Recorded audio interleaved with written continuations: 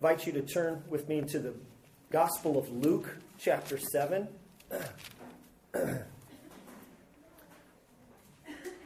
Gospel of Luke, chapter 7.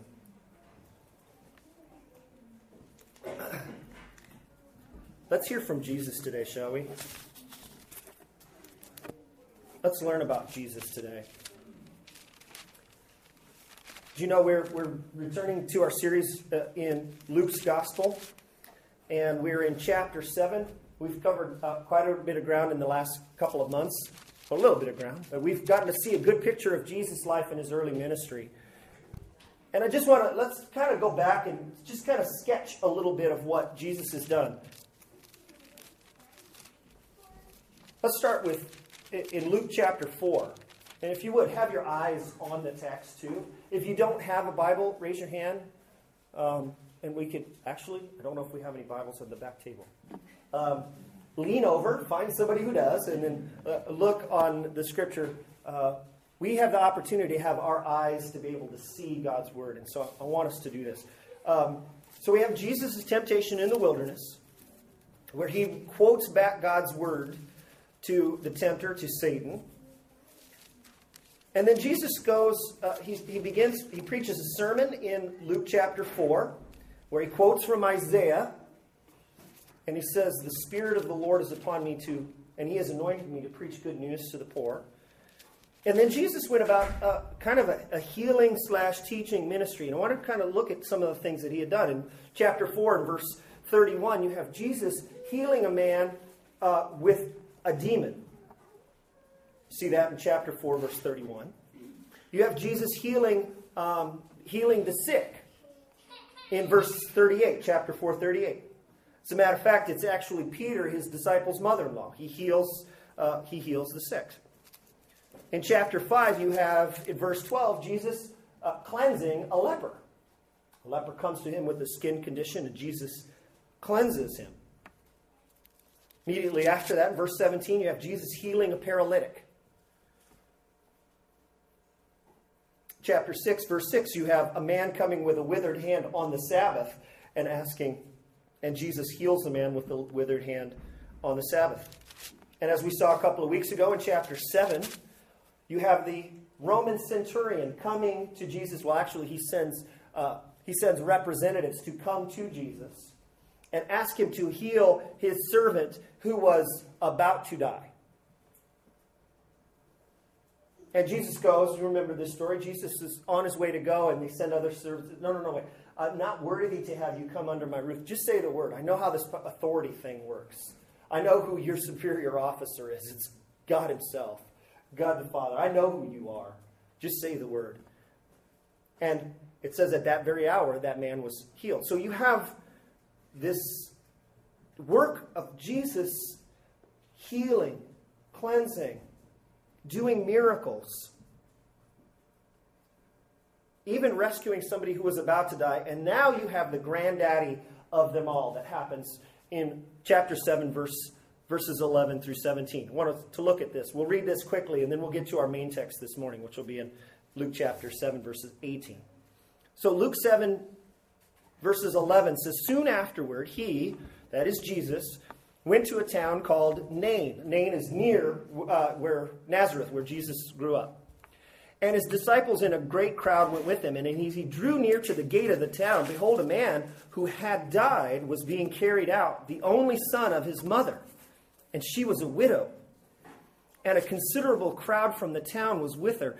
And when the Lord saw her, he had compassion on her and said to her, 'Do not weep.' Then he came up and touched the bier." This is the thing that they would carry the body on. "And the bearer stood still, and he said, 'Young man, I say to you, arise.'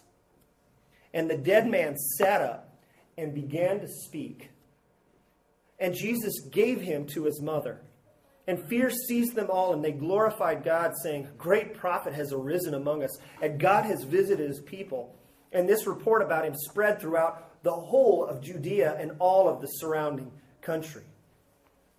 So here, Jesus is performing miracles. He's healing those who are sick, and he's rescuing those from about to die, and now he does the granddaddy of them all. This is kind of the pinnacle of Jesus' work up to this point. He takes somebody who has died and he brought him back to life. Now enter, on the heels of that, enters John the Baptist. John the Baptist appears in verse 18. Now the disciples of John reported all of these things to him, and John, calling 2 of his disciples, sent them to the Lord. Now let's go back and review. Let's sketch through the life of John. Remember John's early life. John actually appears very prominently in Luke's gospel.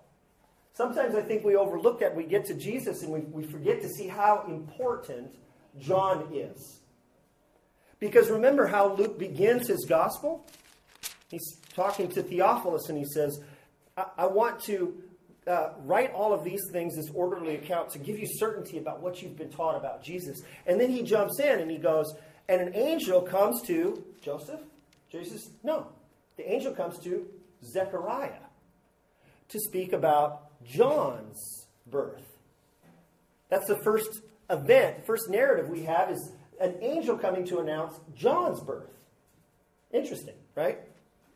And then you have the angel coming to Mary to announce to Mary about Mary's birth of Jesus. So the very first announcement was the announcement of John. And then we have Mary who goes to Elizabeth, her cousin, which is John's mother. And what happens when Mary and Elizabeth, who are both with child, show up in the same room? John starts doing somersaults in Mary's womb, right? And, Elizabeth's womb. And Elizabeth is like, whoa, you're the mother of my Lord. So you get this sense that, like, John recognizes Jesus while they're both in utero. That's a pretty amazing thing. And then now you have the birth story of Jesus. No, you have the birth story of John again.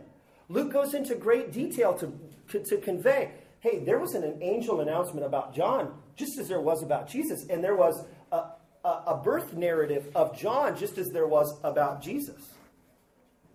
And then we have the story of Jesus' birth that we celebrated on Christmas morning. So John is pretty important. Okay? Then we have John's ministry. It says that the word of the Lord came to John, and then he went out into the wilderness and he started to proclaim that word, and that was repent, for the kingdom of God is at hand. Repent. And so he went about preaching, and then he went about baptizing for the repentance, for the forgiveness of sins in the Jordan River. And then John tells us that when Jesus comes out to the wilderness, John, the first thing he says to Jesus is, behold, the Lamb of God who takes away the sins of the world. John recognizes Jesus. He knows who Jesus is. So John is pretty important. But right now, at this point in this point in Jesus' ministry, John, because of his preaching, because of his calling people to repent of sin, has been thrown into jail by Herod. And he's in prison. And he's awaiting death. As a matter of fact, he's about to die very soon. In the setting of today's passage. And so John comes to Jesus, and John has doubts.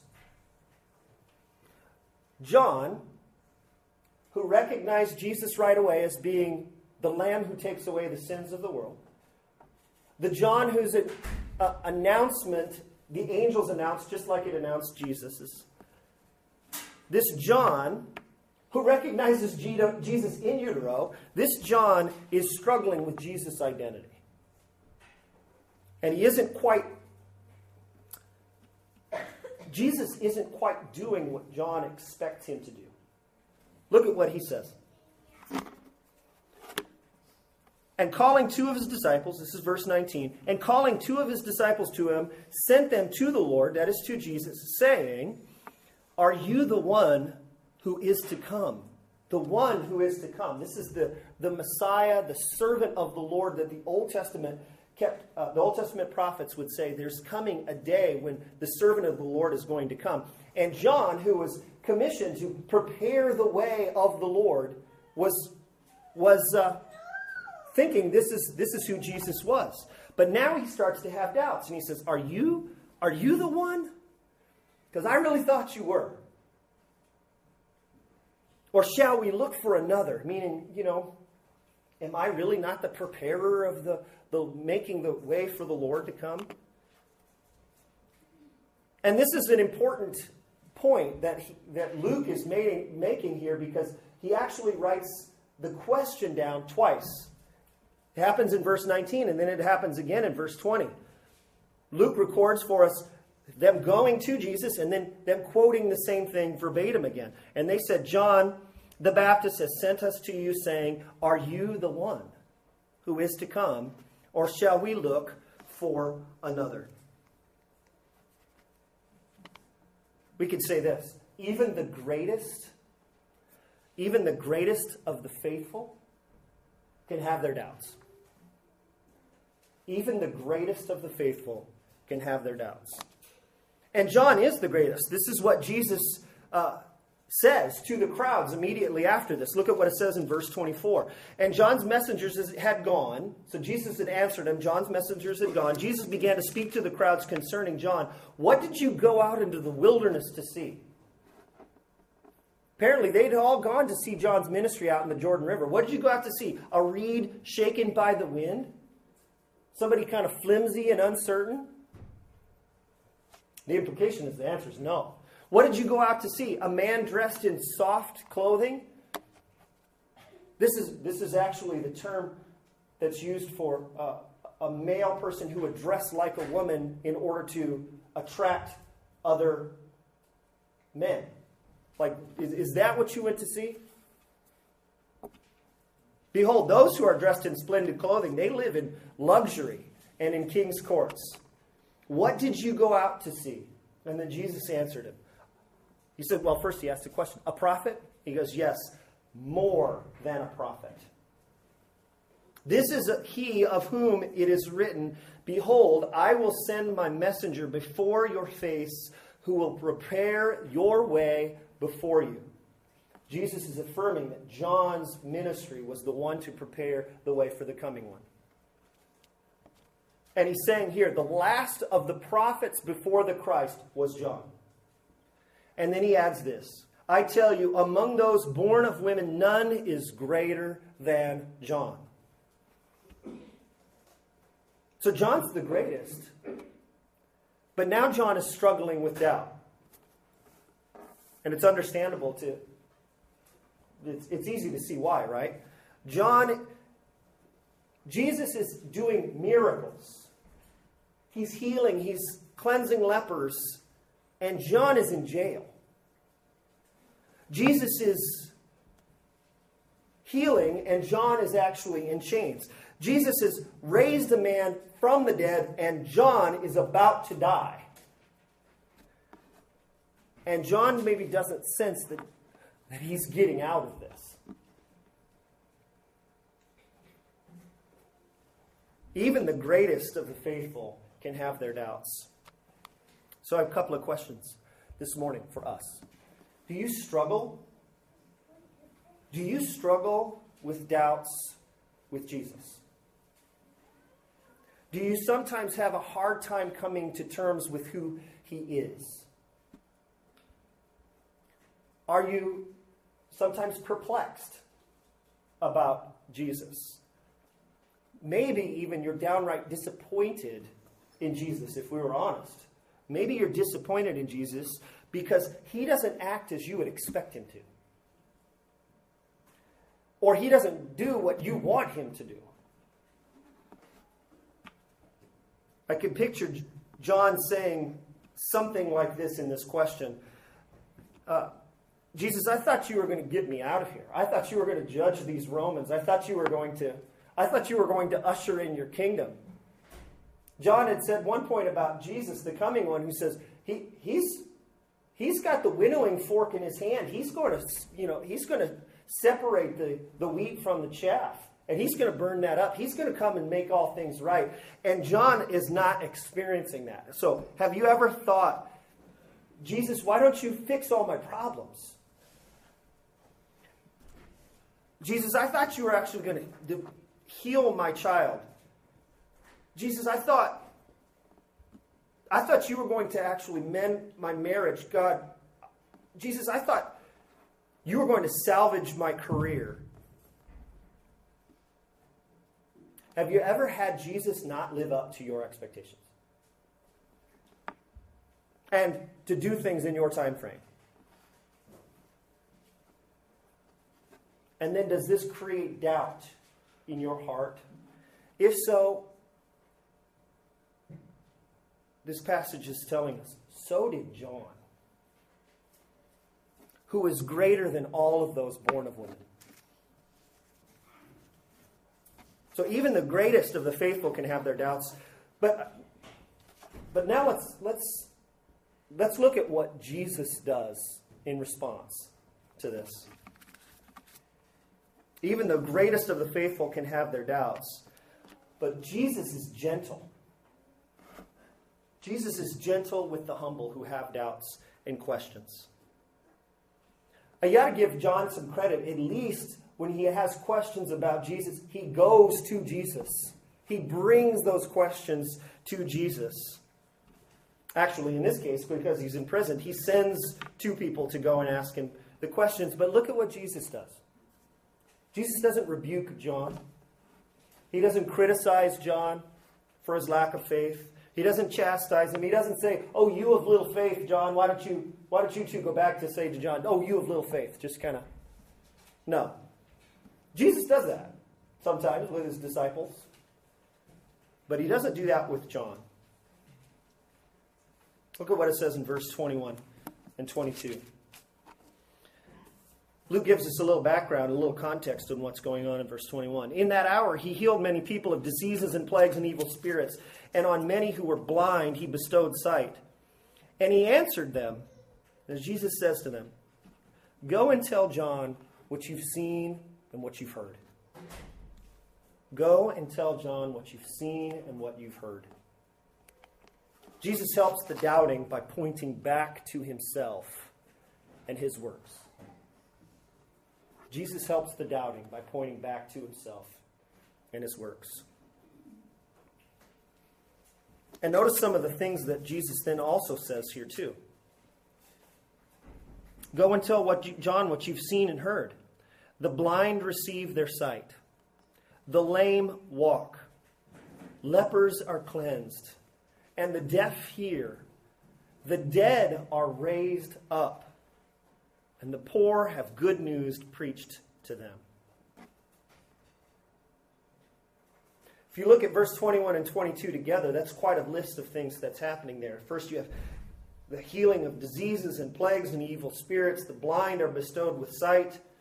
And all of these things we've seen happen in Luke's gospel. As we trace through in chapters 4, 5, and 6, we've seen the lame walk, the lepers cleansed, we've seen the deaf hear, we've seen the dead raised up, and the poor have preached good news, preached to them. We saw that this was part of Jesus' mission, what he says when he was at the synagogue and he was asked to stand up and speak, and he gave the sermon where he opens up the scroll of Isaiah and he says, "The Spirit of the Lord is on me because he has anointed me to proclaim good news to the poor. He has sent me to proclaim liberty to the captives and recovery of sight to the blind, to set at liberty those who are oppressed, and to proclaim the year of the Lord's favor." So all of these things, the Old Testament prophets, hundreds of years earlier, had said, when you see these things happen, you will know that the Messiah, the servant of the Lord, the deliverer, the rescuer, the Savior, you will know he has come when you see all of those things happening. And Luke is recording all of these things for us to say, he's the one, he's the one, he's the one. Indeed, this is precisely what the crowds are starting to realize when Jesus had raised the young man up from the dead. Remember back up in verse 16 and 17, it says, "Fear seized them all, and they glorified God, saying, 'A great prophet has risen among us. And God has visited his people. I think they're catching it. They're only scratching the surface, because this is not just a great prophet. This is the prophet. This is the servant. This is the anointed one, the Savior, the deliverer who has come. And so Jesus tells John's disciples gently and humbly, just go tell John what you've seen and what you've heard. He points back to himself and back to his works. What a helpful word for all of us who would struggle with doubts, or struggling with Jesus not meeting up to our expectations when we understand the bigger picture of what it is he's come to do.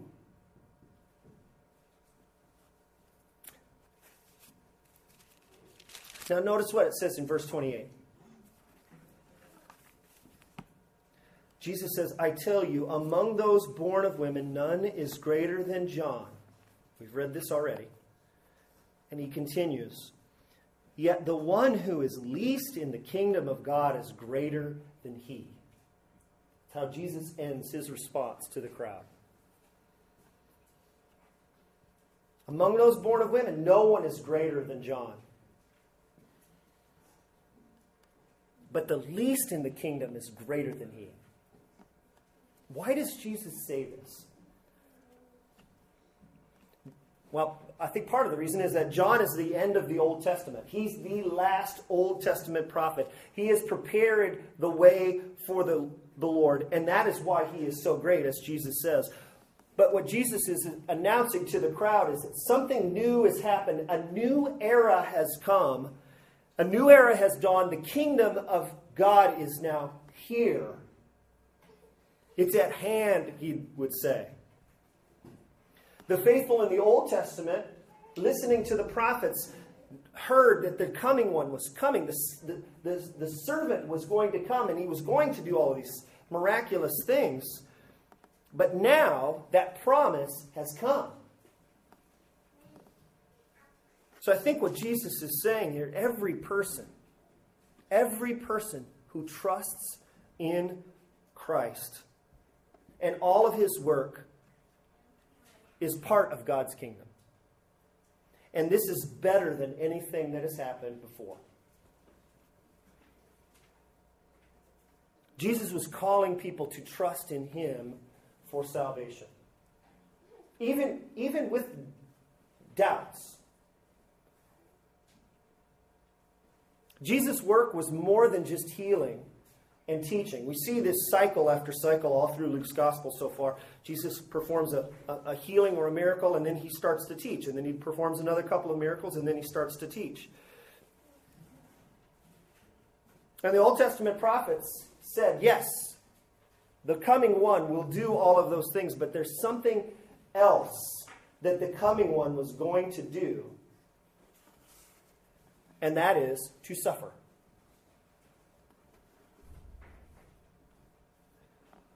To be sure, the Old Testament prophets would say that when the Messiah comes, these things, these signs, the lame will walk, the blind will see, the deaf will hear, all of those things will happen. And those will all be signs of his coming.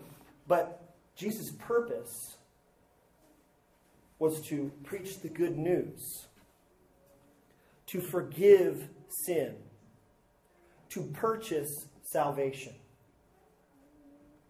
And all of that is through suffering.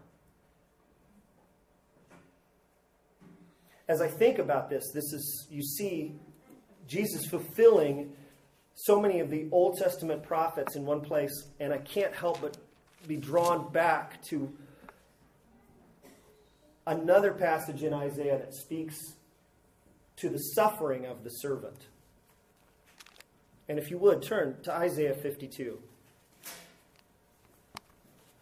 and 53.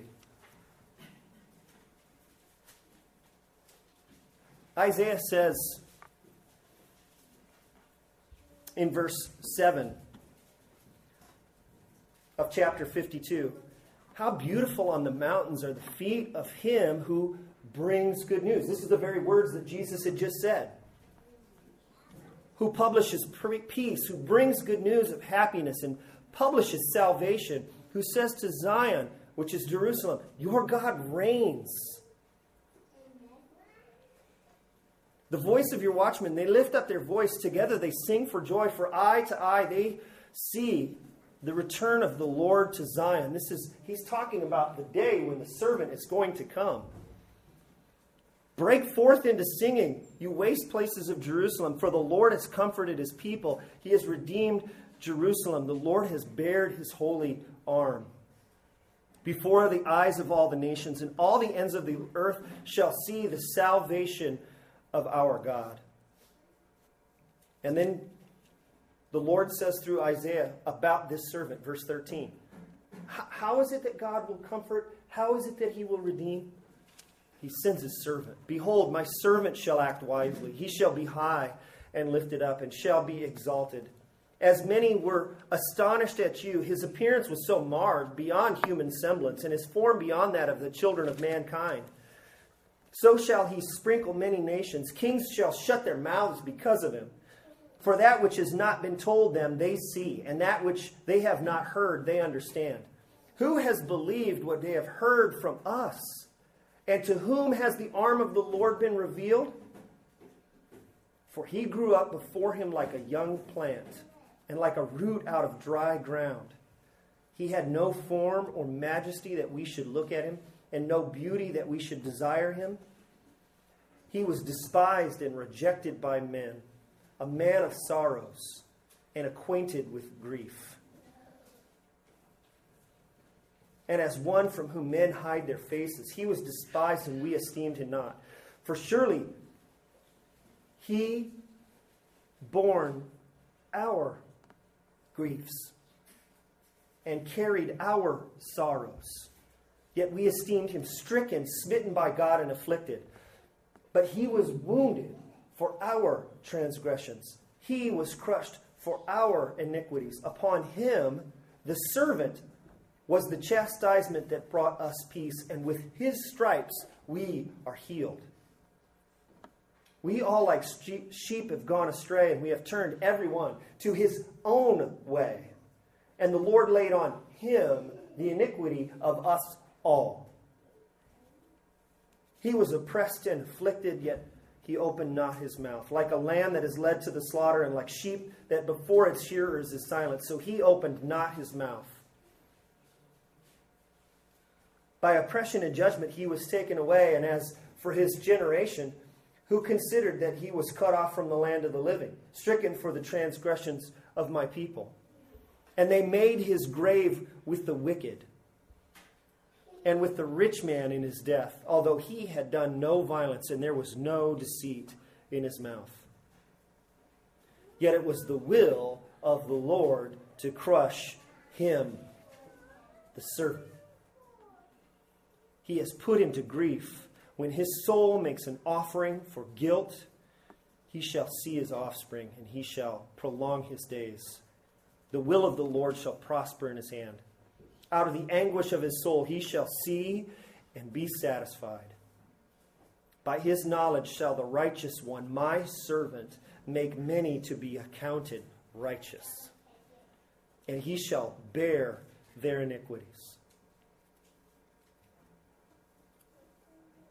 Therefore I will divide him a portion with the many, and he shall divide the spoil with the strong, because he poured out his soul to death and was numbered with the transgressors. Yet he bore the sin of many, and makes intercession for the transgressors. This is the servant. Healings, yes. Helping the lame to walk, yes. But he ultimately came to suffer. As Jesus reminds us in several places in his gospel, he says over to the disciples, you got to know, the Son of Man must suffer these things. Telling before his cross, the Son of Man must suffer. And even after he was crucified and he was buried and he was raised on the next day, he comes to his disciples and he goes, don't you remember? I told you that the Son of Man must suffer.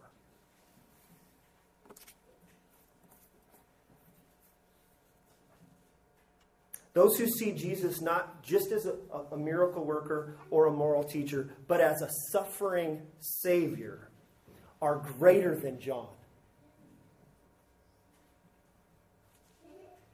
This is why Jesus adds at the end of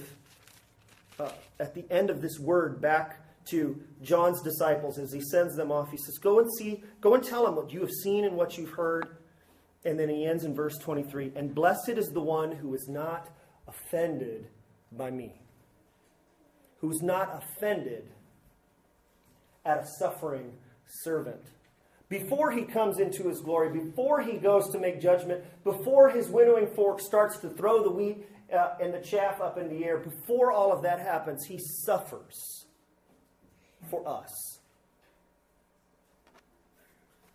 So the least, you could say it this way, the least in the kingdom is blessed because they are not offended by a suffering Savior. And then Jesus goes on to explain a little bit about these two groups. He kind of makes a contrast between two groups. Between those who trust in Jesus, even with their occasional doubts and questions, but who trust in Jesus, and then those who don't. Or those, as he says in verse 23, who are blessed because they are not offended. And the other, even though he doesn't use these words, are those who are cursed because they are offended. Verse 28, he says, I tell you, verse 29. We have the crowd's reaction here. Now, when all the people heard this, what Jesus had just said about John, and the tax collectors too. Now, the little alarm should be going off. Tax collectors was a picture of the worst kind of sinner. And the tax collectors, what did they do? Declared God just. And why? Having been baptized with the baptism of John. So, in other words, remember, John came repenting, calling for repentance, for the kingdom of God is at hand. Repent and be baptized for the forgiveness of your sins. And then Jesus comes and he continues on. He says the exact same message. Repent. Humble yourselves. Repent. Be baptized. And this is what this part of the crowd did. And so they're rejoicing at this because they're saying what John's ministry was seeking to accomplish is true. And Jesus affirms it. Jesus is the one who is to come. And they heard John's message and they repented and they confessed of their sins. Those are who are blessed by not being offended by Jesus. But there's another crowd. And in verse 30.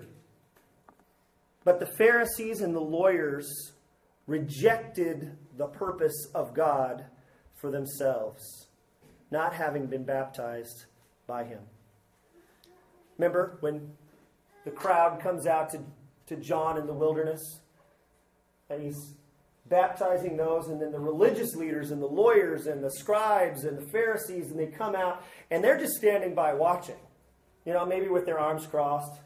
What is this guy wearing camel hair and a belt and eating locusts and honey? Maybe he was perhaps criticizing the way they were baptized. Well, that's not how you baptize. You got to use different kind of water than that. No. At the source of all of this was, I reject their message. And so what John says to him, remember? You brood of vipers.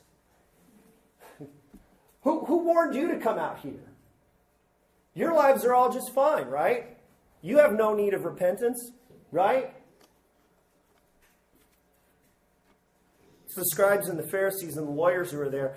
And notice what they don't say. They don't declare God as just for this action. They're not affirming Jesus in his work and what he's doing. And it says these words that just kind of, it almost give me a little bit of tingle down my spine. They rejected the purpose of God for themselves. The purpose of God. Big thing. And a purpose of God for them, for us. And they said, nope. Reject it. Chilling. Why? No baptism. no repentance. They were righteous. They had cleaned up their act. They had established a righteousness of their own, their way, our customs, our plans, our way of being right with God, which is the terrible inoculating effect of preventing the thing that does bring us to God, and that's repentance.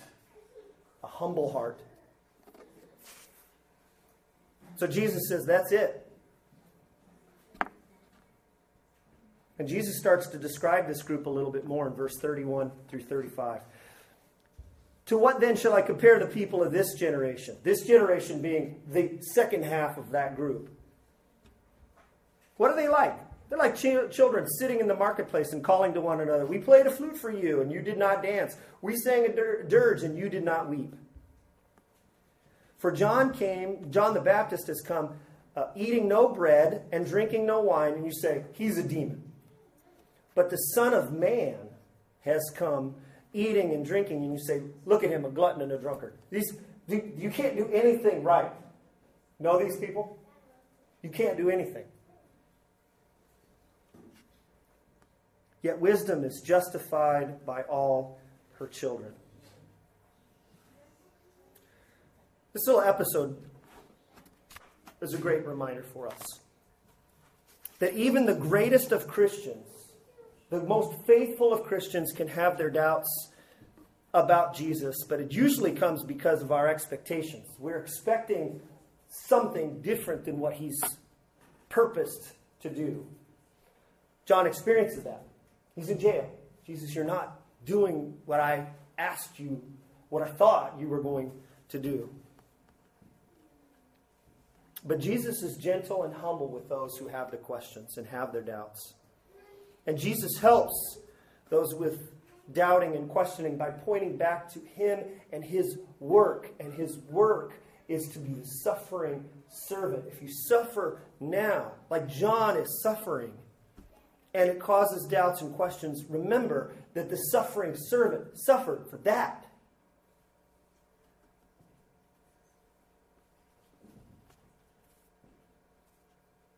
And for us, this is different than what what he's saying here. If Jesus were to say these words, go and tell all that you've seen and heard. For us, on the other side of the cross and the resurrection, this is everything up to the cross and the resurrection and the glorification. His works include that, even the things that John wasn't able to see. Jesus points us back to his works and his work on the cross. Jesus says, come. Come look to me. Come look at my works. Humble yourself. Just repent. Confess. Believe. Come to me. Don't be offended at me. Don't stumble over my suffering. And if you do, you will be in my kingdom. The least of which is greater than anything that's come before. The least in the kingdom those who, despite their doubts and their questions, they look to the work of Jesus and repent, because they're not offended by a suffering Savior. Let's pray.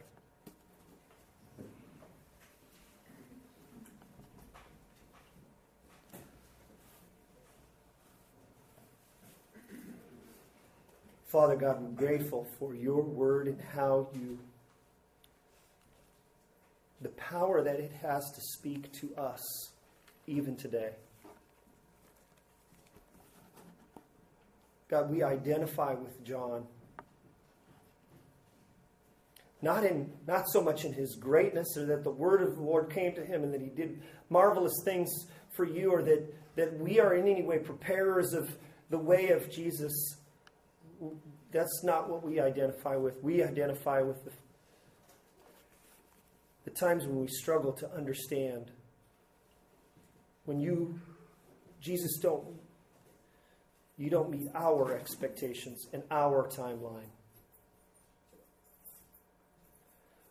But God, thank you that Jesus gently reminds us to look to Him. Father, we thank you that you point us back to Christ and His work on the cross to suffer for us.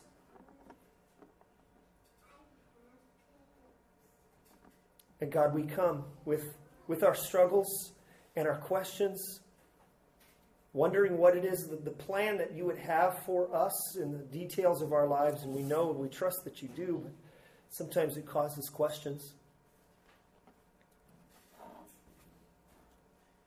But God, help us to not, although we question your plan, help us to not reject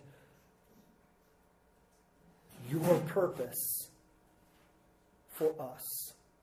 God, may we not reject the purpose of God for ourselves.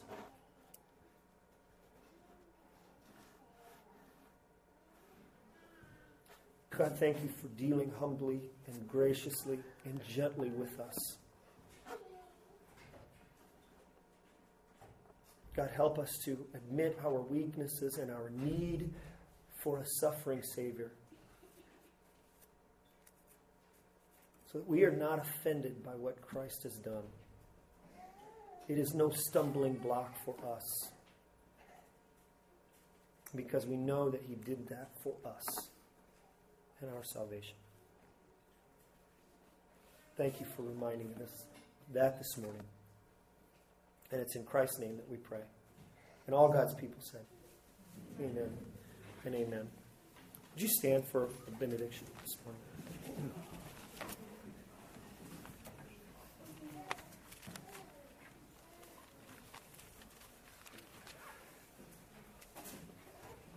Brothers and sisters of Redeemer Bible Church, and may the love of God and the grace of our Lord Jesus Christ and the fellowship of the Holy Spirit be with all of you as you go from this place.